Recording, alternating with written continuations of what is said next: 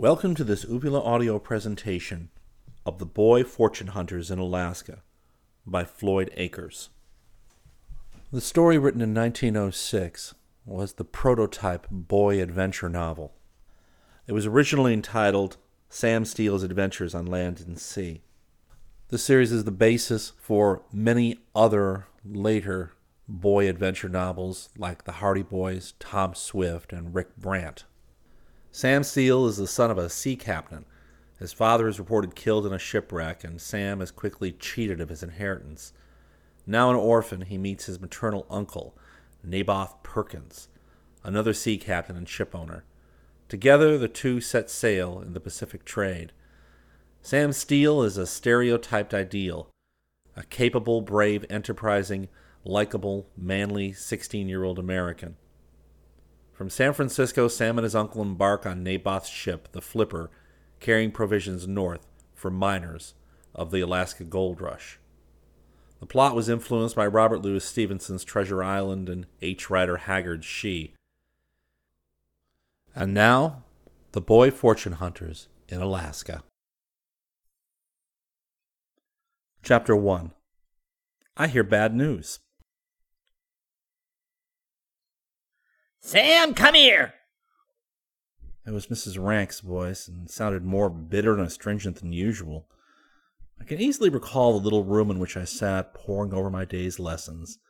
It was in one end of the attic of our modest cottage, and the only room done off upstairs.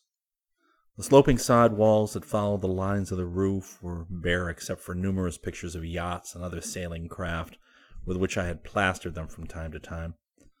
There was a bed at one side and a small table at the other, and over the little window was a shelf wherein I kept my meager collection of books. Sam, are you coming or not? With a sigh, I slid down my book, opened the door, and descended the steep, uncarpeted stairs to the lower room.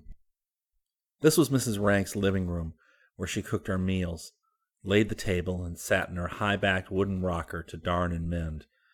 It was a big square room, which took up most of the space in the lower part of the house, leaving only a place for a small storeroom at one end and the captain's room at the other. At one side was the low, broad porch with a door and two windows opening onto it, and at the other side, which was properly the back of the cottage, a small wing had been built which was occupied by the housekeeper as her sleeping chamber. As I entered the living room in response to Mrs. Rank's summons, I was surprised to find a stranger there, seated stiffly upon the edge of one of the straight chairs, and holding his hat in his lap, where he grasped it tightly with two big red fists, as if afraid that it would get away from him. He wore an old flannel shirt, open in the neck, and a weather-beaten pea jacket, and aside from these trademarks of his profession, it was easy enough to determine from his air and manner that he was a seafaring man. There was nothing remarkable about that, for everyone in our little seacoast village of Batter Raft got a living from old ocean in one way or another. But what startled me was to find Mrs. Rank confronting the sailor with a white face and a look of mingled terror and anxiety in her small gray eyes. "What is it, Auntie?" I asked, a sudden fear striking in my heart as I looked from one to the other in my perplexity.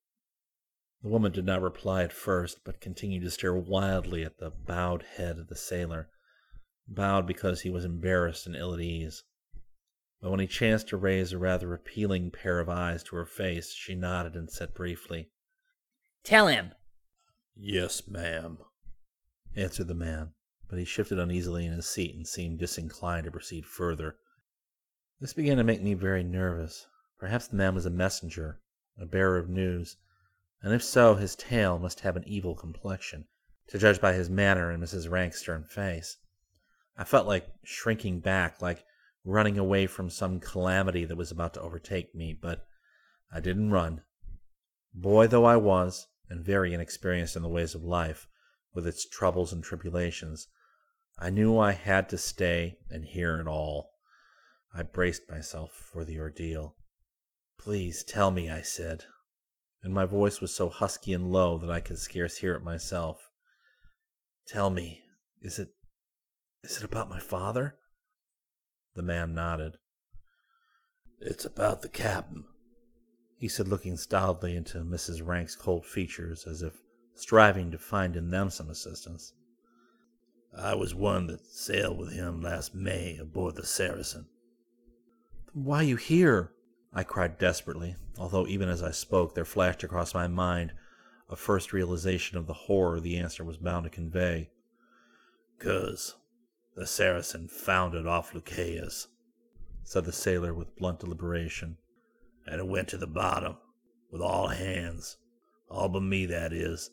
I caught a spar and floated 3 days and 4 nights, making at last Andros Island, where a fisherman pulled me ashore more dead than alive. That's nigh 3 months gone, sir. I've had fever since. Brain fever, they called it. So I couldn't bring the news afore." I felt my body swaying slightly and wondered if it would fall. Then I caught at a ray of hope. But my father, Captain Steele, maybe he floated ashore as well," I gasped. The sailor shook his head regretfully. "None but me was alive, sir," he answered in a solemn voice.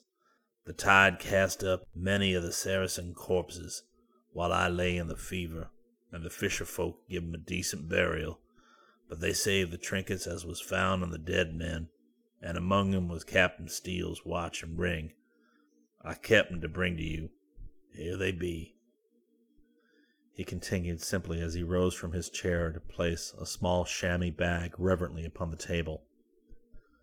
Mrs. Rank pounced on it with trembling fingers and untied the string. Then she drew forth my father's well-known round silver watch and the carbuncle ring he had worn upon his little finger ever since I could remember. For a time nobody spoke. I stared stupidly at the sailor, noticing that the buttons on his pea-jacket did not match, and wondering if he always sewed them back on himself. Mrs. Rank had fallen back into her tall rocking chair where she gyrated nervously back and forth, the left rocker creaking as if it needed greasing. Why was it that I could not burst into a flood of tears, or wail, or shriek, or do anything to prove that I realized myself suddenly bereft of the only friend I had in all the world? There was an iron band around my forehead and another around my chest. My brain was throbbing under one, and my heart trying desperately to beat under the other. Yet outwardly I must have appeared calm enough, and the fact filled me with shame and disgust. An orphan now and alone in the world, this father whom the angry seas had engulfed was the only relative I had known since my sweet little mother wearied of the world and sought refuge in heaven years and years ago. And while father sailed away on his stout ship, the Saracen, I was left to the care of the hard-working but crabbed and cross old woman whom I had come to call, through courtesy and convenience, Auntie, although she was in fact no relation whatever to me. Now I was alone in the world. Father, bluff and rugged, so strong and resourceful that I had seldom entertained a fear for his safety, was lying dead in the faraway island of Andros, and his boy must hereafter learn to live without him. The sailor, obviously uneasy at the effect of his ill tidings, rose now to go, but at his motion Mrs. Rank seemed suddenly to recover the use of her tongue, and sternly bade him to resume his seat. Then she plied him with questions concerning the storm and the catastrophe that followed, and the man answered to the best of his ability. Captain Steele was universally acknowledged as one of the best and most successful seamen Batter Raft had ever known. Through many years of trading in foreign parts, he had not only become sole owner of the Saracen, but had amassed a fortune which, it was freely stated in the town, was enough to satisfy the desires of any man. But this was merely guesswork on the part of his neighbors, for when ashore the old sailor confided his affairs to no one, unless it might have been to Mrs. Rank, for the housekeeper was a different person when the captain was ashore, recounting her own virtues so persistently and seemingly so solicitous for my comfort that my poor father stood somewhat in awe of her exceptional nobility of character. As soon as he had sailed, she dropped the mask and was often unkind. I never minded this enough to worry him with complaints, so he had been forever unconscious of her true nature. Indeed, my dear father had been so seldom at home that I dreaded to cause him one moment's uneasiness. He was a reserved man, too, as is the case with so many sailors, and since the death of his dearly loved wife, had passed but little of his time ashore.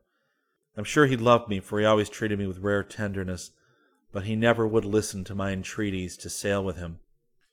"The sea's no place for a lad that has a comfortable home," he used to reply in his slow, thoughtful way.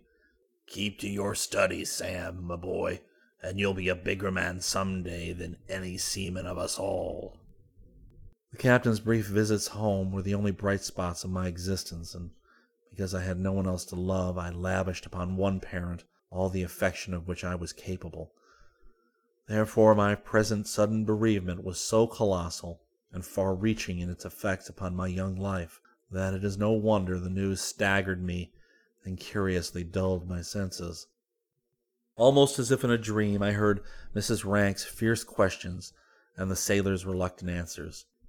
And when he had told everything he knew about the matter, he got to his feet and took my hands gently in both of his big calloused ones. "I'm right sorry, lad, as you've had this blow," he muttered feelingly. "Captain was a good man and a kind master, and many's a time I've heard him tell of his boy Sam. I suppose he left ye provided with plenty of this world's goods, for he was a thrifty man and mostly in luck. But if you ever run aground, lad, or find you need a friend to cast a bowline, don't you forget that Ned Britton stand by ye through thick and thin." With this he wrung my hands until I winced under the pressure. Then he nodded briefly to Mrs. Rank and hurried from the room.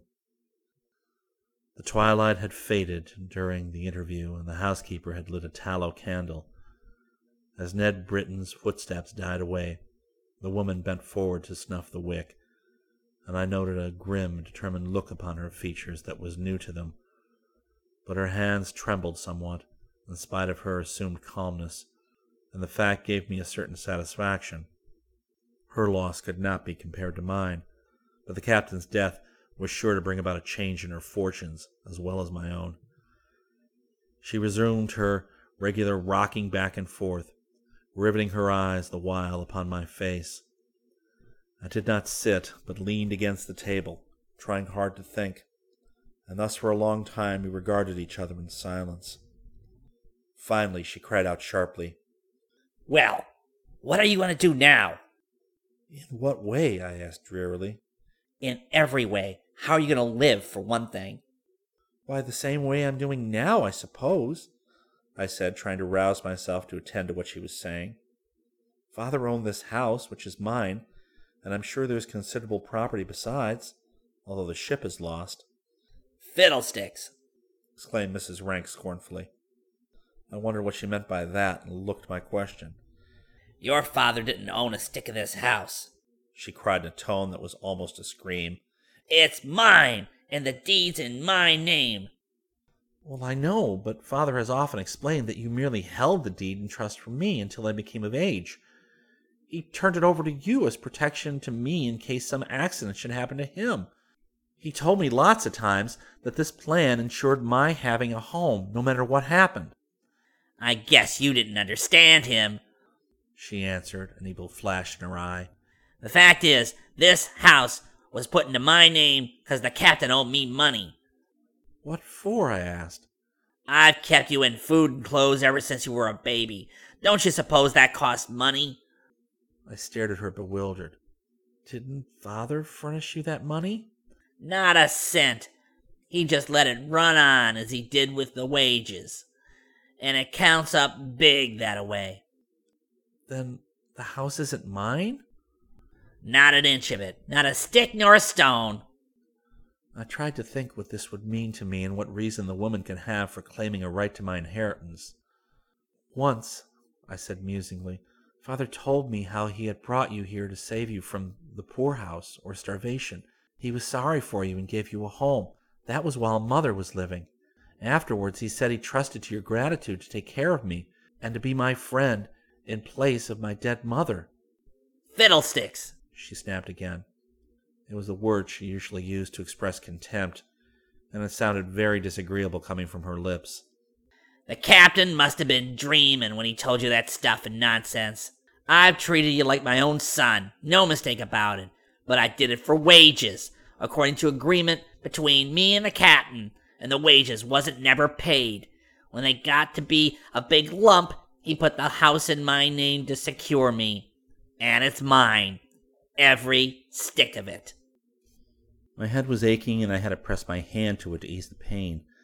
In the light of one flickering candle, Mrs. Rank's hard face assumed the expression of a triumphant demon, and I drew back from it, shocked and repelled. "If what you say is true," I said listlessly, "I'd rather you take the old home to wipe out the debt. Yet Father surely told me it was mine, and it isn't like him to deceive me or to owe money to anybody. However, take it, Auntie, if you like." I've got it, she answered, and I mean to keep it. "I shall get along very well," I said, thinking, indeed, that nothing mattered much now that Father was gone anyway. How will you live? She inquired. "Why, there's plenty besides the house, in Father's room." I nodded my head toward the door that was always kept locked in the captain's absence. "There must be a great many valuable things stored. The very last time he was home, he said that in case anything ever happened to me, I would find a little fortune in his old sea chest alone." That may be, rejoined the old woman uneasily. I hope that story of his at least is true for your sake, Sam. I don't have anything against you, but right is right, and the house don't cover all that's coming to me either. The captain owed me $400, besides the house, for your keep during all those years, and that'll have to be paid before you can honestly lay claim to a cent of his property. "Of course," I agreed meekly enough, for all this talk of money was wearying me. "But there should be much more than that in the chest alone, according to what Father said." Let's hope there is, she said. You go to bed now, for you're clean done up, and no wonder. In the morning we'll both look into the captain's room and see what's there.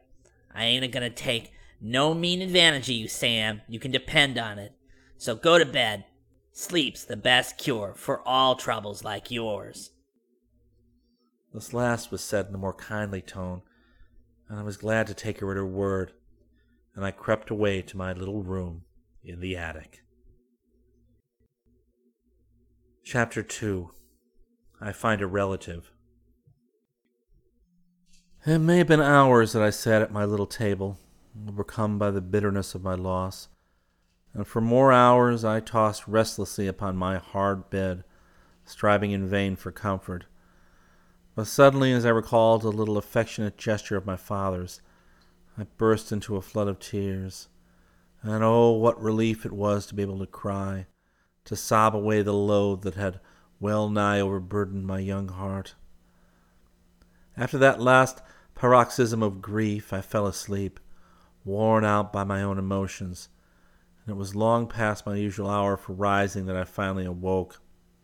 In a moment, as I lay staring at the bright morning sunshine, the sorrow that had been forgotten in sleep swept over me like a flood, and I wept again at the thought of my utter loneliness and the dreadful fate that had overtaken my dear father. But presently, with the elasticity of youth, I was able to control myself and turn my thoughts toward the future. Then I remembered that Mrs. Rank and I were to enter the captain's locked room and take an inventory of his possessions, and I began hurriedly to dress myself, that this sad duty might be accomplished as soon as possible. The recollection of the woman's preposterous claims moved me to sullen anger. It seemed like a reflection on Father's honesty to claim that he had been in her debt all these years, and I resolved that she should be paid every penny she demanded, that the captain's honor might remain untarnished in death, even as it had ever been during his lifetime. As soon as I was ready, I descended the stairs to the living room, where Mrs. Rank sat rocking in her chair, just as I had left her the night before. She was always an early riser, and I noticed that she had eaten her own breakfast and left a piece of bacon and cornbread for me upon the hearth. She made no reply to my good morning, aunt, so I took the plate from the hearth and ate my breakfast in silence. I was not at all hungry, but I was young and felt the need for food. Not until I had finished did Mrs. Rank speak. "We may as well look into the captain's room and get this done with," she said. "It's only natural I should want to know if I'm going to get the money back that I spent on your keeping." Very well, I said. She went to a drawer of a tall bureau and drew out a small ivory box. Within this I knew were the keys belonging to my father.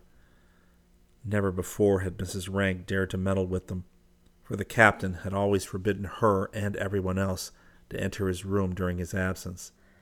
Even now, when he was dead, it seemed like disobedience to his wishes for the woman to seize the keys and march over to the door of the sacred room. In a moment she had turned the lock and thrown open the door. Shy and half startled at our presumption, I approached and peered over her shoulder. Occasionally, indeed, I had had a glimpse of the interior of this little place, half chamber and half office, and once or twice when I was a little child I had entered it to seek my father. Now as I glanced within, it seemed to be in perfect order, but it struck me as more bare and unfurnished than I had ever seen it before. Father must have secretly removed many of the boxes that used to line the walls, for they were all gone except for his big sea chest. The sight of the chest, however, reassured me, for it was in this that he had told me to look for my fortune in case anything should happen to him. The old woman at once walked over to the chest and, taking a smaller key from the ivory box, fitted in the lock and threw back the lid with a bang. "There's your fortune," she said with a sneer. "See if you can find it." I bent over the chest, gazing eagerly into its depths. There was an old Bible in one end and a broken compass in the other. That was it. Standing at one side, the woman looked into my astonished face and laughed mockingly. "This was another of the captain's lies. He lied to you about owning the house. He lied to you about taking me out in charity. He lied to you about the fortune in the chest. An easy liar was Captain Steele, I have to say." I shrank back, looking into her exultant eyes with horror in my own. "How dare you say such things about my father?" I cried in anger. "How dare I?" she retorted. "Why, because it's true. As you can see for yourself, your father deceived you. He deceived me. I've paid out over $400 for your keep, thinking there was enough in this room to pay me back, and now I stand to lose every penny of it, just because I trusted a lying sea captain." "You won't lose $1, I cried indignantly, while I struggled to keep back the tears of disappointment and shame that rushed to my eyes. "I'll pay you every cent of the money if I live." She looked at me curiously, with a half smile on her thin lips. "How?" she asked. "I'll work. I'll earn it." "Huh. What can a boy like you earn? And what's going to happen when you're earning it? One thing's certain, Sam Steele. You can't stay here and live off a poor lone woman that's lost $400 by you already. You have to find another place." "Fine, I'll do that," I said promptly. "You have 3 days to get out," she continued, pushing me out of the room and relocking the door, although there was little reason for that. "And you can take whatever clothes you've got along with you. Nobody can say that Jane Rank ain't acted like a Christian to you, even if she's beaten defrauded out of her just rights. But if you should happen to earn any money, Sam, I hope you'll remember what you owe me." "I will," I said coldly, and I meant it. To my surprise, Mrs. Rank gave a strange chuckle, which was doubtless meant as a laugh, the first time I'd ever known her to indulge in it. It fired my indignation to such a point that I cried out, "Shame!" And seizing my cap, I rushed from the house. The cottage was built on a small hill facing the bay, and was fully a quarter of a mile distant from the edge of the village of Batter-Raft. From our gate the path led down the hill through a group of little trees, and then split in two, one branch running down to the beach where the shipping lay, and the other crossing the meadows to the village. Among the trees my father had built a board bench overlooking the bay, and here I have known him to sit for hours enjoying the beauty of the view, while the leafy trees overhead shaded him from the hot sun. It was toward this bench, a favorite resort of mine, because my father loved it, that I directed my steps on leaving Mrs. Rank. At the moment I was dazed by the amazing discovery of my impoverished condition, and this, following so suddenly upon the loss of my father, nearly overwhelmed me with despair. But I knew that prompt action on my part was necessary, for the woman had only given me 3 days' grace, and my pride would not suffer me to remain that long in a home where my presence was declared a burden. So I would sit beneath the trees and try to decide where to go and what to do. But as I approached the place, I found, to my astonishment, that a man was already seated upon the bench. He was doubtless a stranger from Batteraft, for I had never seen him before. So I moderated my pace and approached him slowly, thinking he might discover he was on private grounds and take his leave. He paid no attention to me, being engaged in whittling a stick with a big jackknife. In appearance he was short, thick-set, and of middle age. His round face was lined in every direction by deep wrinkles, and the scant hair that showed upon his temples was thin and gray. He wore a blue flannel shirt with a black kerchief knotted at the throat, but aside from this, his dress was that of an ordinary civilian, so I was at first unable to decide whether he was a sailor or a landsman. The chief attraction in the stranger was the expression on his face, which was remarkably humorous. Although I was close to him now, he paid no attention to my presence, but as he whittled away industriously, he gave vent to several half-audible chuckles that seemed to indicate that his thoughts were very amusing. I was about to pass him and go down to the beach where I might find a solitary spot for my musings, when the man turned his eyes up to mine and gave a wink that seemed both mysterious and confidential. "It's Sam, ain't it?" he asked with another silent chuckle. "Yes, sir," I replied, resenting his familiarity while I wondered how he should know me. "Captain Seal's son, I'm guessing," he continued. "The same, sir," and I made a movement to pass on. "Sit down, Sam, there's no hurry," and he pointed to the bench beside him. I obeyed, wondering what he could want with me. Half turning toward me, he gave another one of those curious winks, and then suddenly turned grave and resumed his whittling. "May I ask who you are, sir?" I inquired. "No harm in that," he replied with a smile that lit his wrinkled face most comically. "No harm in the world. I'm Naboth Perkins." "Oh," I said without much interest. "Never heard that name before, I take it." "No, sir." "You remember your mother?" "Not very well, sir," I answered, wondering more and more. "I was little more than a baby when she died, you know."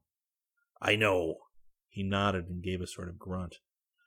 "Did you ever hear what her name was before she got married to the captain?" "Oh, yes," I cried, suddenly enlightened. "It was Mary Perkins." Then my heart fluttered wildly. I turned an intent and appealing gaze upon the little man beside me.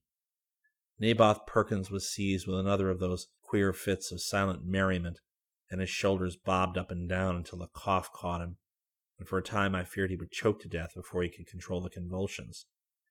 But at last he recovered and wiped the tears from his eyes with a brilliant red handkerchief. "I'm your uncle, lad," he said as soon as he could speak. This was news indeed, but news that puzzled me exceedingly. "Why haven't I ever heard of you before?" I asked soberly. "Haven't ya?" he returned with evident surprise. "Never." He looked the stick over carefully and cut another notch in it. "Well, for one thing, I've never been in these parts afore, since the day I was born. For another, it stands to reason you was too young to remember, even if Mary had talked to you about her only brother before she died and quit this here sub-lunatic spear. And for a third and last reason, Captain Steele were a man that had little to say about most things, so it's fair to suppose he had less to say about his relations, eh?" "Perhaps it is as you say, sir." "Quite likely. Yet it's mighty funny the captain never let drop a word about me, good or bad." "Were you my father's friend?" I asked anxiously. "That's as may be," said Mr. Perkins evasively. "Friends is all kinds, from acquaintances to lovers. But the captain and me wasn't enemies by long shot, and I've been his partner these 10 years back." "His partner?" I echoed, astonished. The little man nodded. "His partner," he repeated with much complacency. "But our dealings together was all on a strict business basis. We didn't hobnob nor gossip, nor slap each other on the back. So as far as saying we were exactly friends, why, I can't honestly do it, Sam. I understand, I said, accepting his explanation with good faith. I came here at this time, continued Mr. Perkins, addressing his speech to the jackknife, which he held upon the palm of his hand, to see Captain Steele on an important business matter.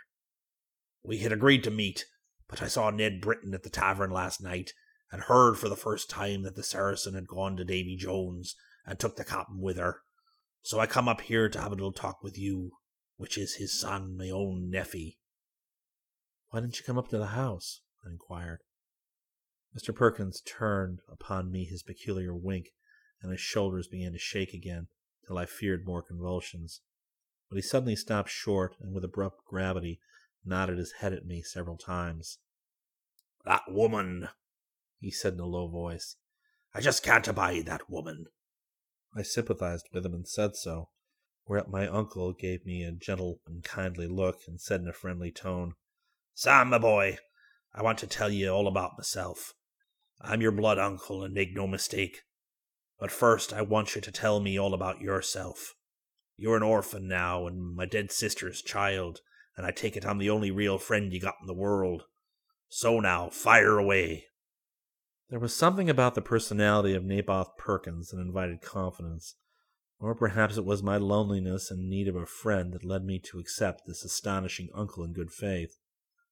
Anyway, I didn't hesitate to tell him my whole story, including my recent grief at the news of my father's death and the startling discovery that I had just made that I was penniless and in debt for my living to Mrs. Rank. Father has often told me, I concluded, that the house was mine and had been put in Mrs. Rank's name because he felt she was honest and would guard my interests in his absence. And he told me there was a store of valuable articles in his room, which he'd been accumulating for years, and that the old sea chest alone contained enough to make me independent. But when we examined the room this morning, everything was gone, and the chest was empty. I don't know what to think of it. My father never lied, in spite of what Mrs. Rank says, I'm sure. Uncle Naboth whistled a sailor's hornpipe in a slow, jerky, and altogether dismal fashion. When it was quite finished, even to the last quavering bar, he said, Sam, who kept the keys to the room and the chest? Mrs. Rank. Aha! Was the room dark and all covered with dust when you went in there this morning? I don't think so, I answered, trying to recollect. No. The blind was wide open and the room looked clean and in good order. Sailors is never known to keep their rooms in good order, boy. The captain's been gone 5 months and more. If all was straight, the dust would be thick on everything. To be sure, I said gravely. Then, Sam, it stands to reason the old woman went into the room while you were asleep and took everything out she could lay her hands on. Captain Steele didn't lie to you, my boy, but he made the mistake of thinking the woman was honest. She took advantage of the fact that the captain was dead and couldn't prove nothing, and so she robbed you. The suspicion had crossed my mind before, and I was not greatly surprised to hear my uncle voice it. Then can't we make her give it up? I asked. If she's done such a wicked thing, it seems as though we ought to accuse her of it and make her give me all that belongs to me. Uncle Naboth rose slowly from the bench, settled his felt hat firmly upon his head, pulled down his checkered vest, and assumed a most determined bearing. You wait here, my boy, and I'll beard the she-tiger in her den, and see what can be done. Then he gave a great sigh, and turning square around, marched stiffly up the path that led to the house. Chapter 3. My Fortunes Improve. I awaited with as much patience as I could muster the result of the venture. I was proud of Uncle Naboth's bravery and hoped he would be successful. Surely the brief interview with my newly acquired relative had caused a great change in my future prospects, for it was not likely that my mother's brother would desert me in my extremity. I left the house that was now no longer my home without a single friend to whom I could turn. And behold, here was a champion awaiting to espouse my cause. Mr. Perkins was somewhat peculiar in his actions, it's true, but he was my uncle and my dead father's partner, and already I was beginning to have faith in him. It was a full half an hour before I saw him coming back along the path. But now he no longer strutted with proud determination.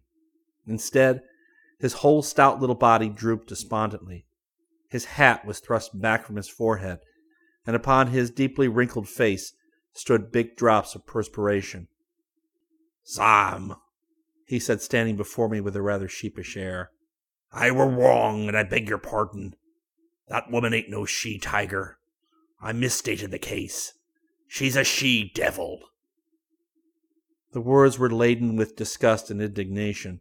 Uncle Naboth drew out his gorgeous handkerchief and wiped his face with it. Then he dropped upon the bench and pushed his big hands deep into his capacious pockets, with the air of a man crushed and defeated. I sighed. "Well, then she refused to give up the property?" "Give up? She'd die first. Why, Sam, the critter tried to brain me with a gridiron. Almost, my boy, you were an orphan again. He who fights and runs away may not get much credit for it, but he's a dern sight safer than a dead man. The Perkinses was always a reckless crew, but sooner than face that female again, I'd tackle a mad bull." "Won't the law help us?" "The law? Why, Sam, the law's more to be dreaded than a woman," cried Mr. Perkins in a voice of intense horror.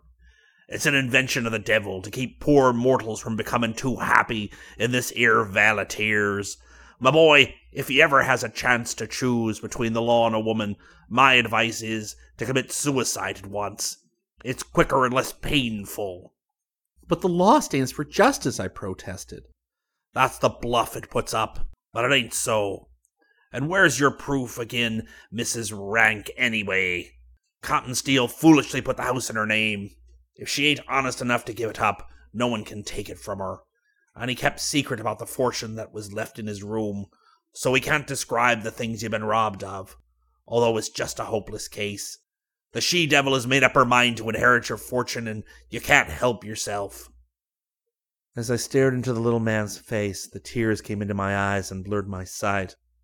He thrust the red handkerchief into my hand, and I quickly wiped away the traces of unmanly weakness. And when I could see plainly again, my uncle was deeply involved in one of his fits of silent merriment, and his shoulders were shaking spasmodically. I waited for him to cough and choke, which he proceeded to do before regaining his gravity. The attack seemed to have done him some good, for he smiled at my disturbed expression and laid a kindly hand on my shoulder. "Run up to the house, my lad, and get your bundle of clothes. I'll be here when you get back. Don't worry over what's gone. I'll take care of you hereafter." I gave him a grateful glance and clasped his big horny hands in both of my own. "Thank you, Uncle," I said. "I don't know what would have become of me if you had not turned up just when you did." "Lucky, wasn't it, Sam? But run along and get your traps."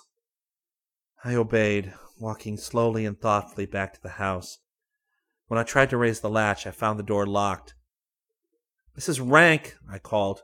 "Mrs. Rank, let me in, please. I've come for my clothes." There was no answer. I rattled the latch, but all was in vain. So I sat down on the steps of the porch, wondering what I should do. It was a strange and unpleasant sensation to find myself suddenly barred from the house in which I had been born, and wherein I had lived all my boyhood days. It was only my indignation against this selfish and hard old woman that prevented me from bursting into another flood of tears, for my nerves were all unstrung by the events of the past few hours. However, anger held all other passion in check for the moment, and I was about to force an entrance through the side window, as I had done on several occasions before, when the sash of the window in my own attic room was pushed up, and a bundle was projected from it with such good aim that it would have struck my head had I not instinctively dodged it. Mrs. Rank's head followed the bundle far enough to cast a cruel and triumphant glance upon my upturned face. "There's your duds. Take 'em and go, you ungrateful wretch. And don't you let me see your face again until you come to pay me what you owes me for your keeping." "Please, Mrs. Rank, can I have my father's watch and ring?" I asked meekly. "No, no, no," she screamed in fury. "Do you want to rob me of everything? Ain't you satisfied you owe me $400 already?" "I'd like some keepsake of my father's," I persisted, well knowing that it would be my last chance to procure it. "You may keep the watch if you'll just give me the ring." I'll keep 'em both, and you'll get nothing more out of me now or never. Then she slammed down the window and refused to answer by a word my further pleadings. So finally I picked up the bundle and, feeling miserable and sick at heart, followed the path back to the little grove. "Didn't take you very long, but that's all the better," said my uncle, shutting his clasp knife with a click, and then standing up to brush the chips from his lap.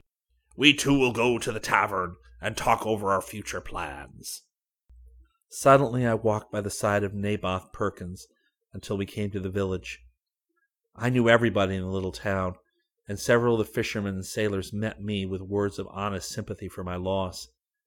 Captain Steele had been the big man of Batteraft, beloved of all who knew him despite his reserved nature, and these simple villagers, rude and uneducated but kindly-hearted, felt that in his death they had lost a good friend and a neighbor of whom they had always been proud.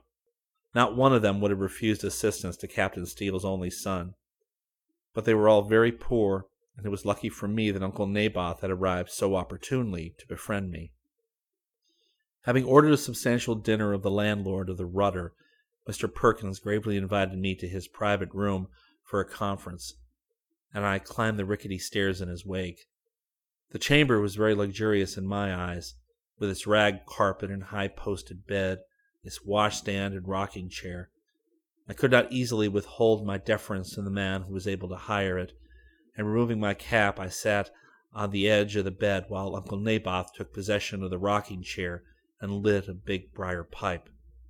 Having settled himself comfortably by putting his feet upon the sill of the open window, he remarked, "Now, Sam, my lad, we'll talk it all over." "Very well, sir," I replied, much impressed. "In the first place, I'm your father's partner, as I said afore. Some years ago, the captain found he had more money than he could use in his own business, and I saved up a bit myself to match it. So we put both together and bought a schooner called the Flipper, which I'm free to say is the best boat for its size of its kind that ever sailed the Pacific." "The Pacific?" "Naturally. Captain Steele on the Atlantic and Captain Perkins on the Pacific, and that way we divided up the world between us."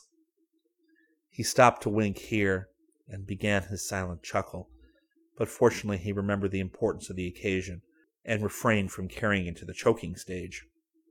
"I suppose your father never said naught to you about this deal of ours, any more than he did to that she-bandit up at the house.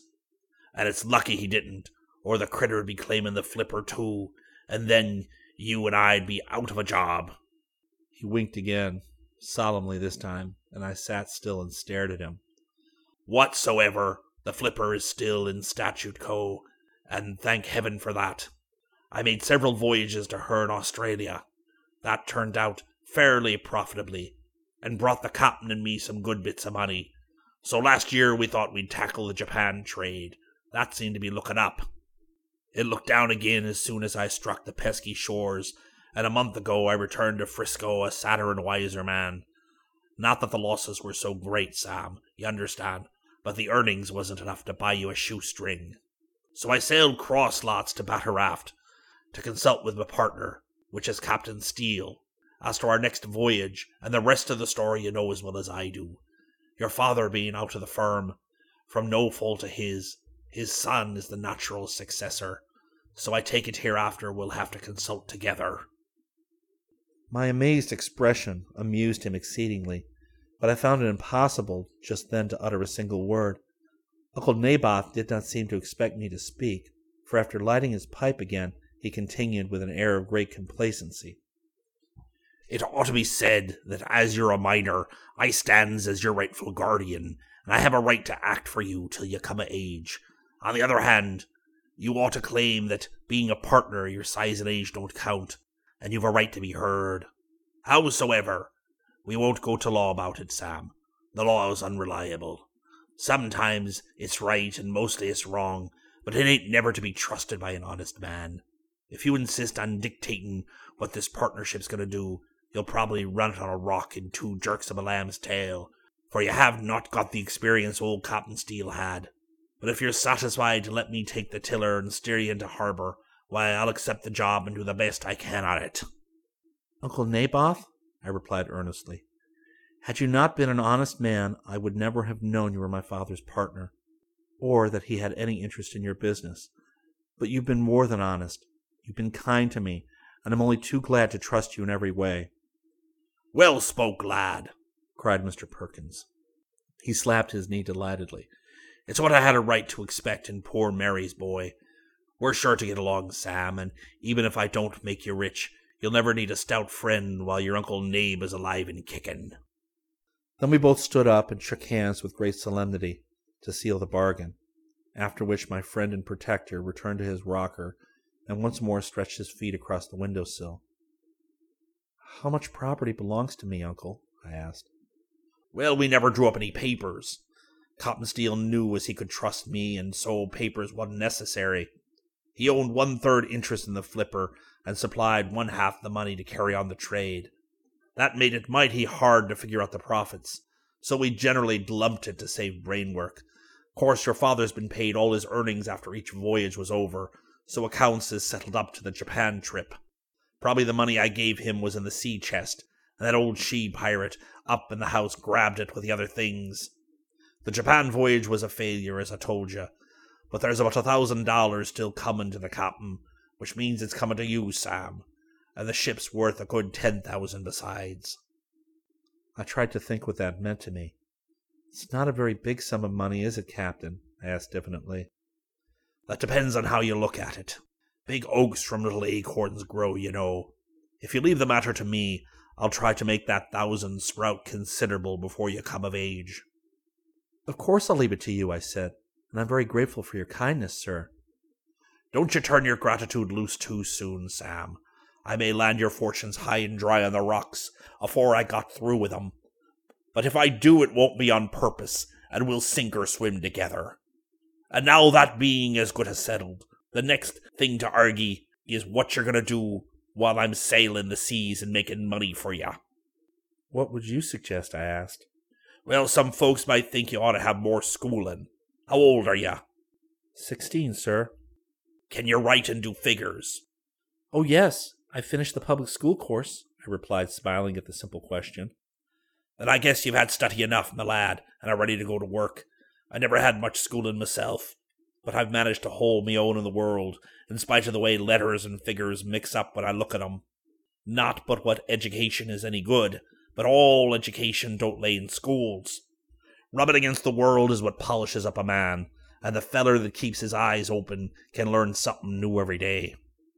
To be open with you, Sam, I need you pretty bad on the flipper, to keep the books and look after the accounts and do writing and spelling when letters has to be writ.